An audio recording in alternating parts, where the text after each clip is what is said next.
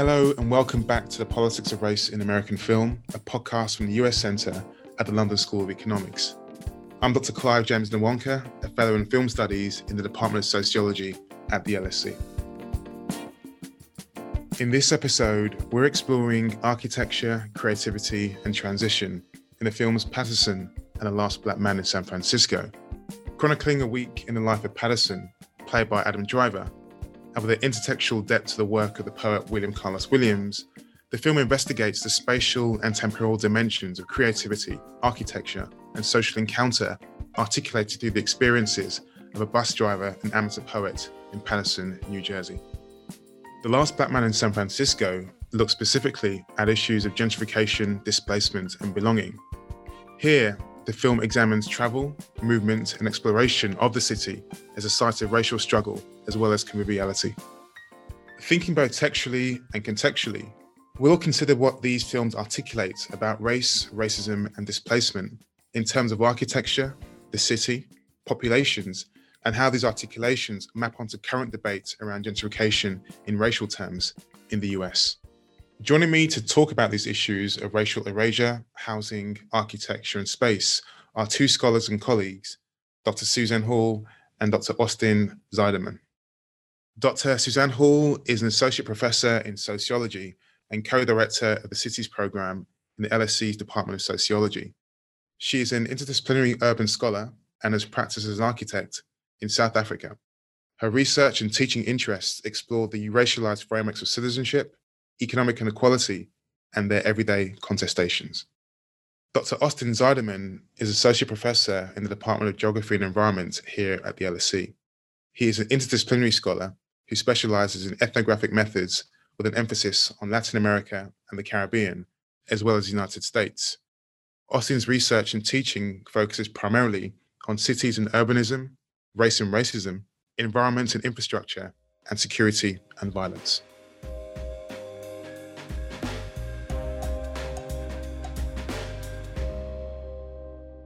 Today, we're discussing architecture, creativity, and transition in the films Paterson and The Last Black Man in San Francisco. Thank you both for joining me today. Hi, Clive. Great to be here. So, we are thinking around two films that emerged within a short space of time that both from different perspectives deal with the same phenomenon, which is the questions of spatiality and geography and architecture within the multicultural environment. So The Last Black Man in San Francisco looks at questions of race, displacement, and gentrification within the city, and the other film, Paterson, which looks at the experiences of a bus driver who navigates the city while writing poetry.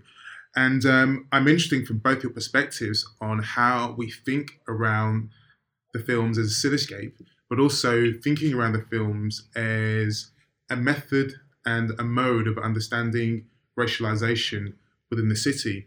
So I want to begin with you, Susie. What were your initial impressions when watching the film, thinking around these questions of the city, racialization and space?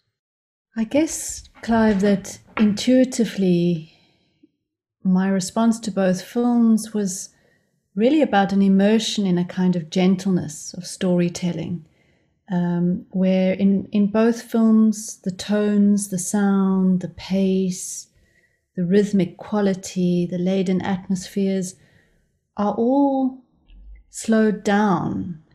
And that slowing down allows you a very close relation with one or two characters in each of the films, and it allows you to understand their deeply emotional experiences of their attachment to place. And so I was really intrigued because my inclination is towards ethnography and towards these kind of human experiences of knowing and understanding the world, how that is achieved in film. And I think it's very hard to achieve this kind of slowness in writing, but in the rhythm of filmmaking, it seems to just open up this incredible possibility for you to feel quite close to characters quite quickly into the film. So just to begin with, for me, that is the first offering that the film has as a method, is the proximity to human experience. Austin, what were your first impressions? Well, thanks, Clive. I mean, for me, I had seen both films before and hadn't really thought of them together before. So I think rewatching them on your suggestion initially struck me as the kind of the power of the juxtaposition of watching them together. And for me, first of all, that juxtaposition came together because I happen to have personal connections with both cities, having lived in the San Francisco Bay Area for over a decade earlier on in life, and having had two grandparents and a parent who were from Paterson, New Jersey. So to sort of put these two together was interesting for me from the get-go. But then watching them, I found that both films, kind of surprisingly for me, as you've already put it, fundamentally touch on issues of urban transformation and race in the United States.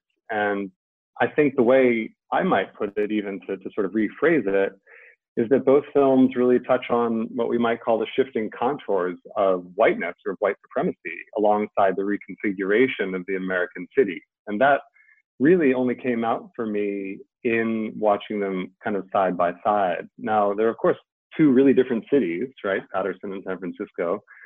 And yet they both represent kind of processes of urban transformation that, among other things, have a lot to do with race. So to put it in sort of crude terms of kind of epidermal terms, the sort of whitening of San Francisco and the darkening of Paterson. Now that theme is sort of central to The Last Black Man in San Francisco, obviously, even in its very title. But in Paterson, that's, I think, much more implicit in a way. Looking at all of Paterson, the characters' kind of everyday interactions and kind of who he is in relationship to all these other people that he comes across either on the bus or in his personal life. So juxtaposing the two films, it seems to me like, you know, what sort of struck me was how you might even like think of Paterson. You could think of an alternative title to it, which might be like The Last White Man in Paterson. And to see those two films together in that sense. And of course, there's for me, the really big contrast. Being a kind of last white man in Paterson feels pretty okay, right? He's got a public sector job. He feels like he always belongs. Everyone is really nice and supportive of him. He has a pretty nice house. He has time to dedicate to poetry. But of course, as Last Black Man in San Francisco makes really clear, being the last black man in the city, as Jimmie and Mont kind of emphasize, feels pretty So I think that's what really struck me, kind of seeing them side by side and also seeing them in the context of this podcast. That's a really, really, really fascinating insight there. Particularly, you mentioned the inherent whiteness of San Francisco, the inherent non-whiteness of Paterson, yet both identities exist in different ways. There is something very, very acceptable about Paterson's ventures through the city. And one thing I observed almost instantly upon watching the film for the first time in 2016 was that all of Paterson's engagements throughout the film are with people of colour. By the one time I think he has a conversation with a schoolgirl momentarily, from the ending where he meets the Asian person who kind of gives him the book, from his engagements at the bar with African Americans, his home life and domestic situation with his girlfriend, his work colleagues. There is something about the film taking us through a voyage of the multicultural ideal, which is Paterson. But equally, it's a very, very homogenous identity. But even within that, we see Paterson as the white person being the structural logic or the structural identity within Paterson.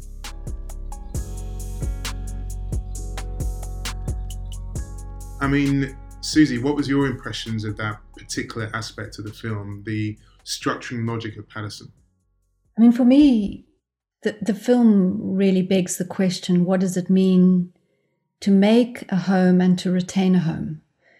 And I think in Paterson, what is a real achievement of the film is that it reveals for us the unremarkable possibilities of social and cultural overlap. And that these possibilities, these really crucial possibilities, are sustained through the commonplace and through routine. But it also makes you realize that routine is, in fact, a privilege.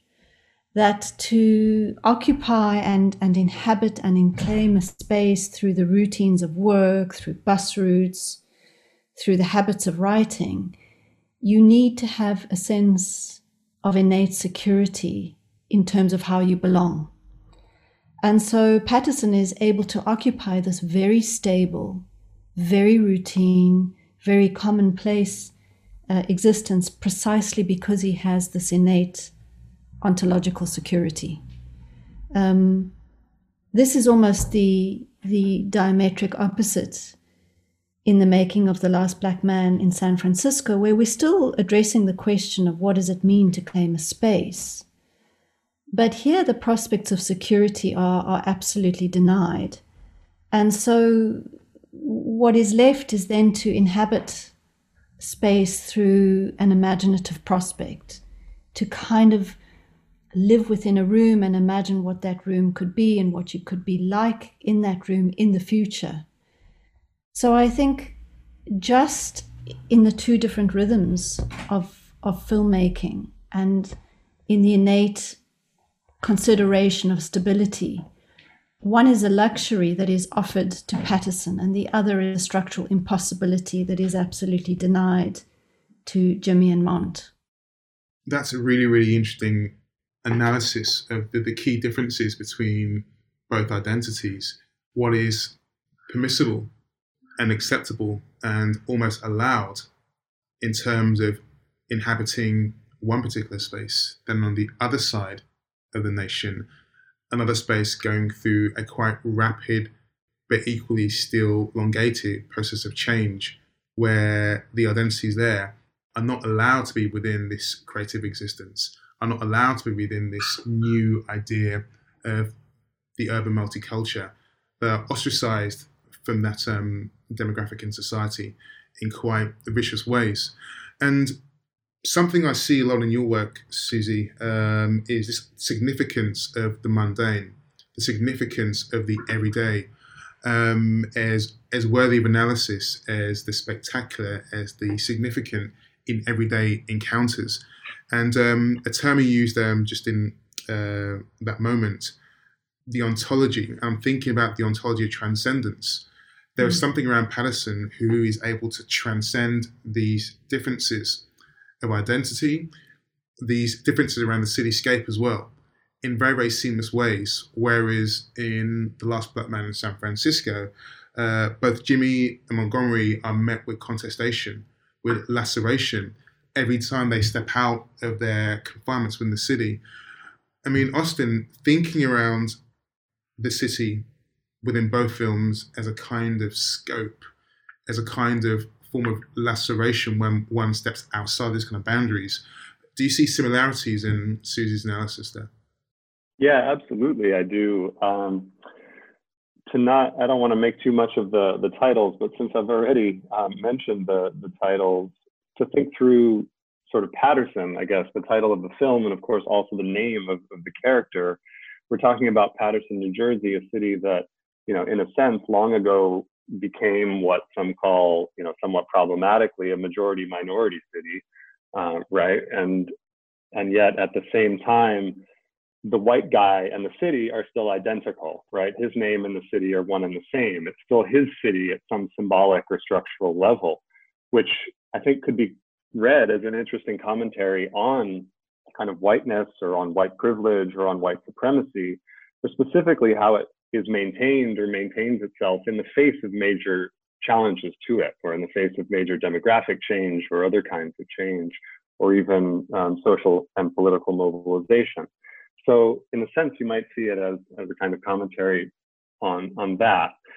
To pick up, Clive, as you put it, you use the term kind of the sort of laceration, an explicitly kind of violent bodily term around in relationship to the city. And the other thing that really struck me, knowing a little bit about the history of Paterson more through kind of personal stories than anything else, but nevertheless, it's quite present in my mind. One thing that is quite present, and what most people know about Paterson, is its relationship to Reuben Hurricane Carter, the boxer who was imprisoned for a triple homicide that took place in the 1960s, that then became a very famous case of basically wrongful incarceration.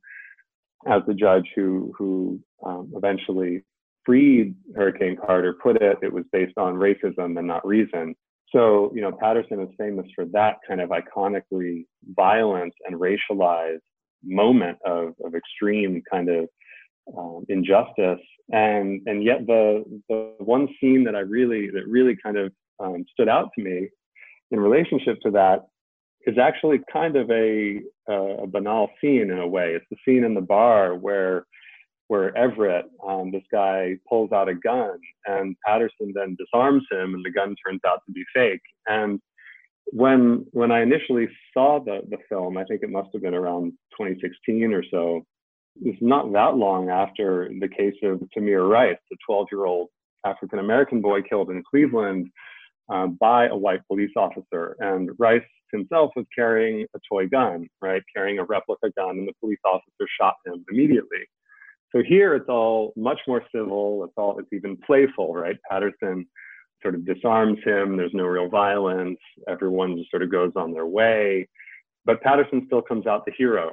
And in fact, Everett's love interest, who sort of provokes his desperate action, says, "Thanks, Paterson. That was heroic. That was very heroic," she says. And then Das, the bartender, delivers a brilliant kind of line that then undercuts Paterson's heroism. But nevertheless, that sort of trope of a certain kind of white savior dynamic is still sort of hanging there. But so is the very real alternative to what happens when an African American man or even 12-year-old boy pulls out a toy gun in public. Yeah, that was one of the observations that I made in the film, obviously not as eloquently as you did, but it speaks to kind of both the, I guess, multidisciplinary nature of both your work that thinks much beyond the environment as the only form of understanding cultural difference.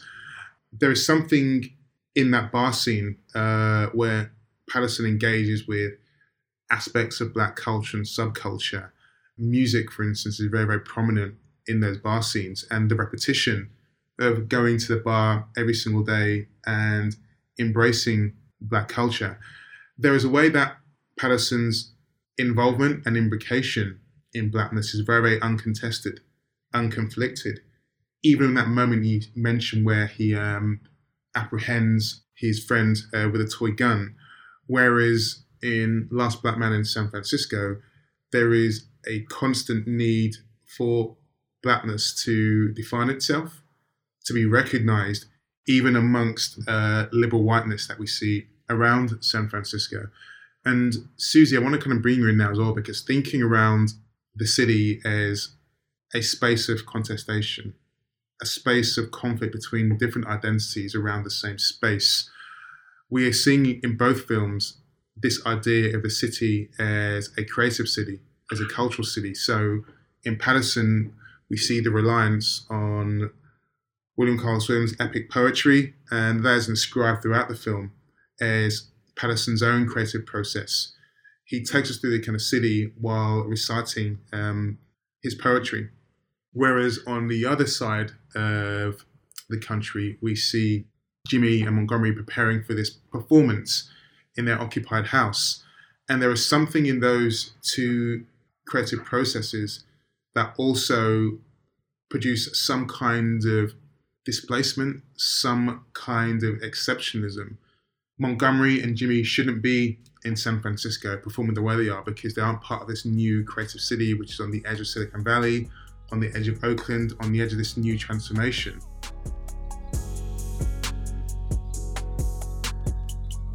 I mean, Susie, thinking around contestation within the idea of creativity, who is allowed to be involved in creativity in the city, What were your observations of that dynamic? I'm really glad you brought in the creative process, because I think just to start with The Last Black Man in San Francisco, there is laceration, but there is also lyricism.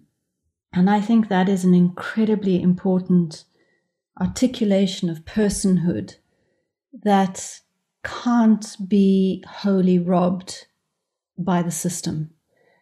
And so I think there is a laden atmosphere, a kind of really thick interior life of the film, where these interior spaces are absolutely acquired, if not in the pocket, then in the minds of these two young people who use the space to really provoke their imaginations of what they can do in the space, how they'd like to interact with others, and how they'd like to be. And I think, in the tradition of that line of thinking, recent writers like Catherine McKittrick turn us to the need to put the lyricism and the laceration side by side, and not to allow always the laceration be the thing that defeats our analysis of personhood.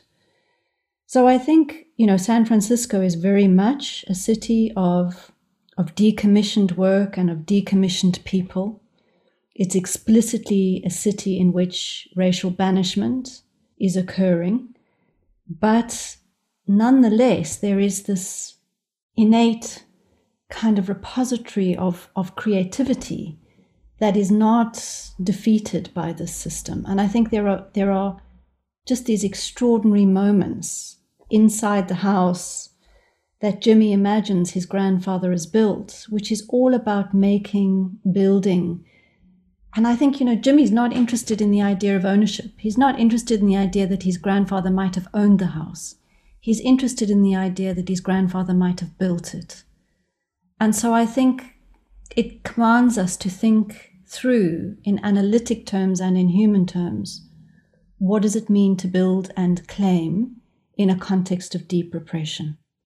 Even listening to that now and thinking around the politics of race and space and belonging, both in the film and in Paterson and San Francisco, and trying to draw comparisons between this idea of belonging and maybe his claim to the house, his claim to the legacy within his family of the building and creation of something monolithic within the city, is also his claim to belonging as a citizen of San Francisco that's being contested and denied and displaced. And of course, in Paterson, there's something much more seamless around Paterson's sense of belonging and place and claim on the city of Paterson. And just thinking about, again, the points you make around the spectacular unfamiliar around both films in many respects, but particularly Paterson, and the idea that Paterson is always in transit. He is always moving constantly throughout the film, whether it's the repetition of the day-to-day, whether it's walking from his home to the bus station where he walks, or writing and reciting poetry. He walks through the kind of city, or walking his dog to the bar.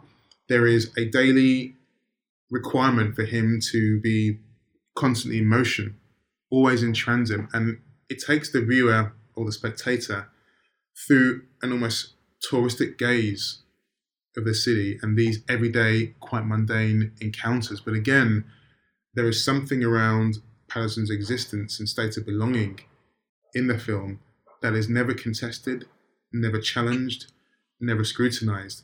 And again, as you mentioned, Austin, how is this going to speak to a broader politics of race and space and belonging in America? I think the question of the kinds of mobility that you see in play here is a really interesting question. Of course, on the one hand, the mobility of somebody like Jimmie is a forced mobility, right? It's an outcome of a certain kind of long historical legacy of racism and its effects on the ability of making place or of something like home ownership. On the other hand, he's a skater, right? And I'm not, I don't pretend to know much about kind of skate culture, but certainly friends who do, would make a really strong and impassioned case for the kind of politics and ethics, and which is the very much of spatial nature of skating and the ways in which it has carved out, similarly to what Susie has been saying about creativity, kind of spaces of anti-racism or spaces of anti-racist practice or work to be done within cities. So I think that's important to the ways, to the kinds of mobility that you see in Last Black Man in San Francisco. There are different kinds of mobility happening at the same time, and they have different kinds of racial political inflections. The other thing that I wanted to just pick up on, which in some sense kind of relates to the point about building and about creating and creativity, is that, of course, in the United States, like many other places, and especially in California, you have the very infrastructure, the very material basis of society built by racialized labor forces historically. And as Danny Glover's character reminds Mont and Jimmie, we built these ships, we dredged these canals, and of course, that goes on to the railroads, it goes on to housing, it goes to so many material infrastructural dimensions of kind of California, both rural and urban material life.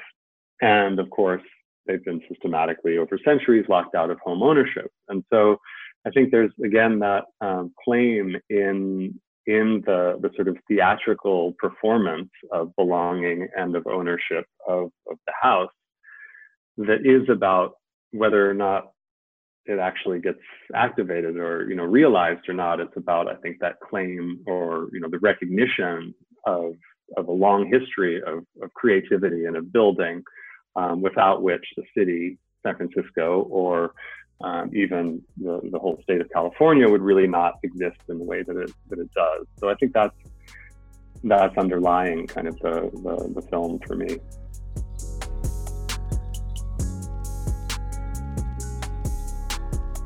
I think also what I observed with this very, very strong political commentary and undertone to both those films in very, very different ways. I remember a quite distinctive early scene where the town crier, if you will, was standing in front of the bay and proclaiming around the city council's response to the pollution of the bay, which was never a particular issue for them in terms of response until we saw the mass gentrification of whiteness into the city and the overspill of Silicon Valley and the tech demographic. So we're seeing the city as a policy and different responses to different people based on different momentums of, I guess, neoliberalism and what that invokes as well. So there's something around the value of the city and how value is ascribed to different people based on different, almost economic interests. Is that something you also observed as well, Susie? Oh, explicitly. I mean, I think the increments of value resonate profoundly in both films. I think in the first instance, Paterson has this affordance of an uncontested mobility precisely because he works in the public sector and has a home. And what is really evident in the San Francisco story is who is first in the line of fire in terms of retrenchments from stable jobs, and who is first in the line of fire from mortgage repayments, etc. And the racial injuries in those processes are absolutely immense. So that's one way of structurally valuing or devaluing on racial grounds. But I think, like you say, Clive, it becomes kind of acutely tangible in the film when we see affluent populations moving in, populations who are more explicitly white, and they get recognized in policy terms as being people who find it difficult to breathe polluted air. So that process of recognition is something that only occurs when privilege comes into play. Recognition doesn't seem to be a process that policy is prone to when we're talking about innate human needs. It's much more about a privileging process. I mean, I think the term privilege is quite central to both films, but in very, very implicit ways. As you mentioned, Austin, Paterson has a kind of assumed privilege as he walks through the kind of city that is never contested or challenged in various different examples, be it apprehending his colleague or simply kind of driving a bus and being the hero of various different situations, which is not obviously available to either Montgomery or Jimmie. There is something interesting, in that scene at the beginning of Last Black Man in San Francisco, where Jimmie and Montgomery arrive at the house, and the owner, the white woman, is there, and she refers to him in a very, very liberal way, such as, "What's your deal, man? What are you doing here?" And it really kind of referred to the idea of San Francisco, this kind of convivial, unqualified liberal city where everyone is included in a particular way. And there is something around that unexplored privilege, which also creates a dissonance and a lack of understanding around the impact and significance of racialized gentrification and racialized displacement across all of America. And I'm interested both in your thoughts on this, Austin and Susie, but equally is how useful is film from both your different perspectives in unpicking and uncovering and displaying those kinds of spatial inequalities? Austin? I mean, the one thing that comes to mind for me is to compare the film Paterson to the last kind of major film that featured the city, at least that I know of, which is the 1989 film Lean on Me, starring Morgan Freeman. And that film was based on somewhat, real events. It was based on actually the high school that my dad went to and graduated from long before that. But it was about, in a sense, a kind of profoundly racist depiction of what had become a majority African-American high school called Paterson East Side, that, according to the narrative of the film, left on its own, developed into kind of complete and utter chaos. And that is until a kind of violent and authoritarian principal comes in, or head teacher comes in and sets things right. And that's the Morgan Freeman character, who in real life was somebody called Joe Clark. So, in a sense, that was kind of Paterson and the kind of urban transformations that it represented, which are similar urban transformations to kind of post-industrial Detroit, Philadelphia, many other cities in the United States, seen kind of from the sort of white privileged suburb in a way, the kind of dystopian, view of the urban inner city that we now see, very much still has a certain kind of currency in American kind of mainstream political discourse. And that film, in a sense, kind of plays right into it. Now, compared to that, I think just to sort of, in a sense, take a more generous reading of this Paterson film, it's in a sense a much more hopeful vision of what the city of Paterson has become and through its kinds of changes. Now, we can say, and I think it's right to in a sense, kind of question the degree to which that hopeful vision, or that kind of, in a sense, kind of post-racial or multicultural utopia of the film Paterson is told from this position of privilege. It's essentially from the white guy's perspective, but nevertheless, if kind of compared to other sort of filmic representations of sort of American inner city, and especially in particular of a city like Paterson, I think it's worth sort of, in a sense, kind of giving it credit for presenting a certain kind of, a different kind of vision, even if that we may think that vision is quite, unfaithful to the reality of kind of racial politics in the American city today. Nevertheless, we might want to think about kind of like what that vision is relative to other kinds of representation. Yeah, I mean, I think that film, the tone, the sound, the image, in a way, it offers a real possibility for us to get into people's psyches, so that their inner thoughts, their inner fragilities. And so for me, the poignancy of personhood, particularly in revealing Jimmie, and his struggles and his constant kind of battling against injury is really pronounced. But I think where both films are really extraordinary as well is that there's this background echo, particularly in the case of San Francisco, of the endurance of a deindustrialized city. So we kind of call the city something else now. We don't really refer to an industrial logic, but that logic is very prevalent. And it's very prevalent in the lives that it did dislodge and that it continues to dislodge structurally.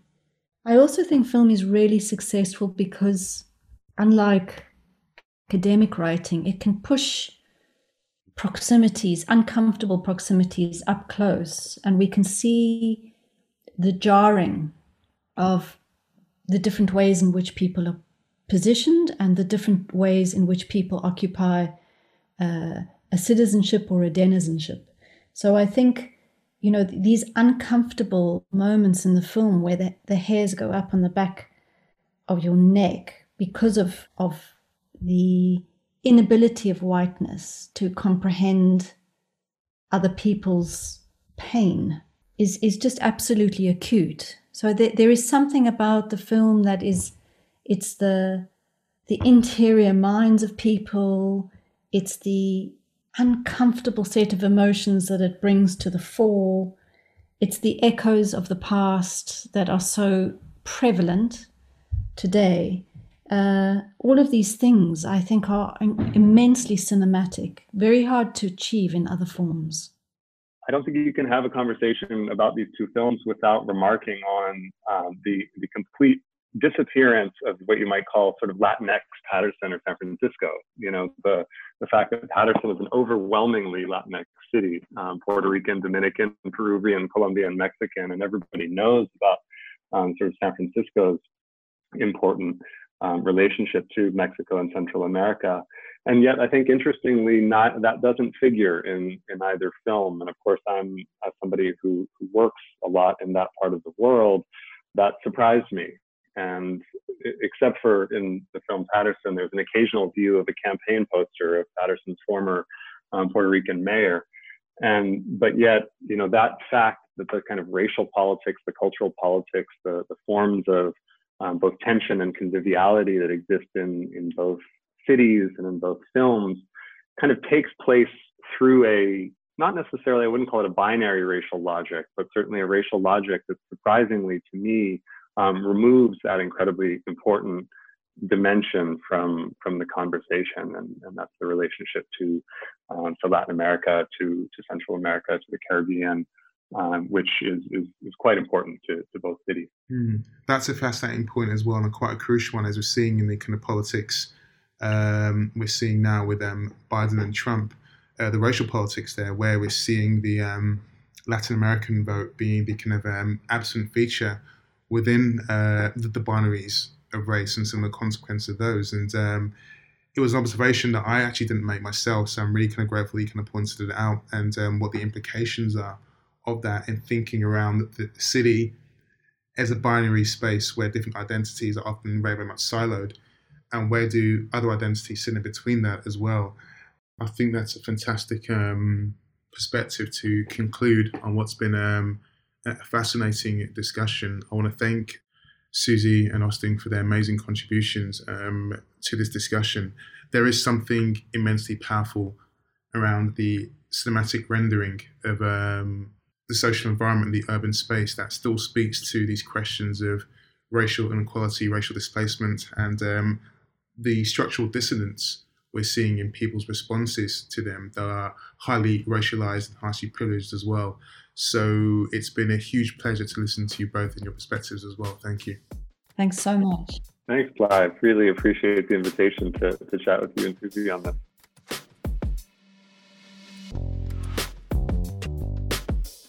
Thank you to both Susie and Austin for their fantastic contributions to this podcast episode. What we have in these two films, Paterson and The Last Black Man in San Francisco, is an interesting negotiation of urban transformation in the multiracial American city. On the one hand, in Paterson, we have a white racial identity that is allowed to walk seamlessly through the city, unassumed, and uncontested. Whereas in The Last Black Man in San Francisco, we have our two Black central characters whose position and place and relevance in the city is constantly challenged, constantly made to be proven, and is always on the edge of the mainstream of social, cultural, and economic life. This points to the use of film as a powerful method for understanding race in the American city. That's it for this episode of The Politics of Race in American Film. This podcast is a production by The Ballpark, the LSE US Center's podcast for understanding American politics. This episode was produced by Chris Gilson, Michaela Herman, and myself, Dr. Clive Nwonka. The Politics of Race in American Film is supported by the LSE's Knowledge Exchange and Impact Fund. The content and opinions expressed in this podcast do not reflect those of the US Center or the London School of Economics. To find out more about the LSE US Center and our work, you can go to lse.ac.uk/United-States or follow us on Twitter at LSE_US. Thanks for listening, and we'll see you next time.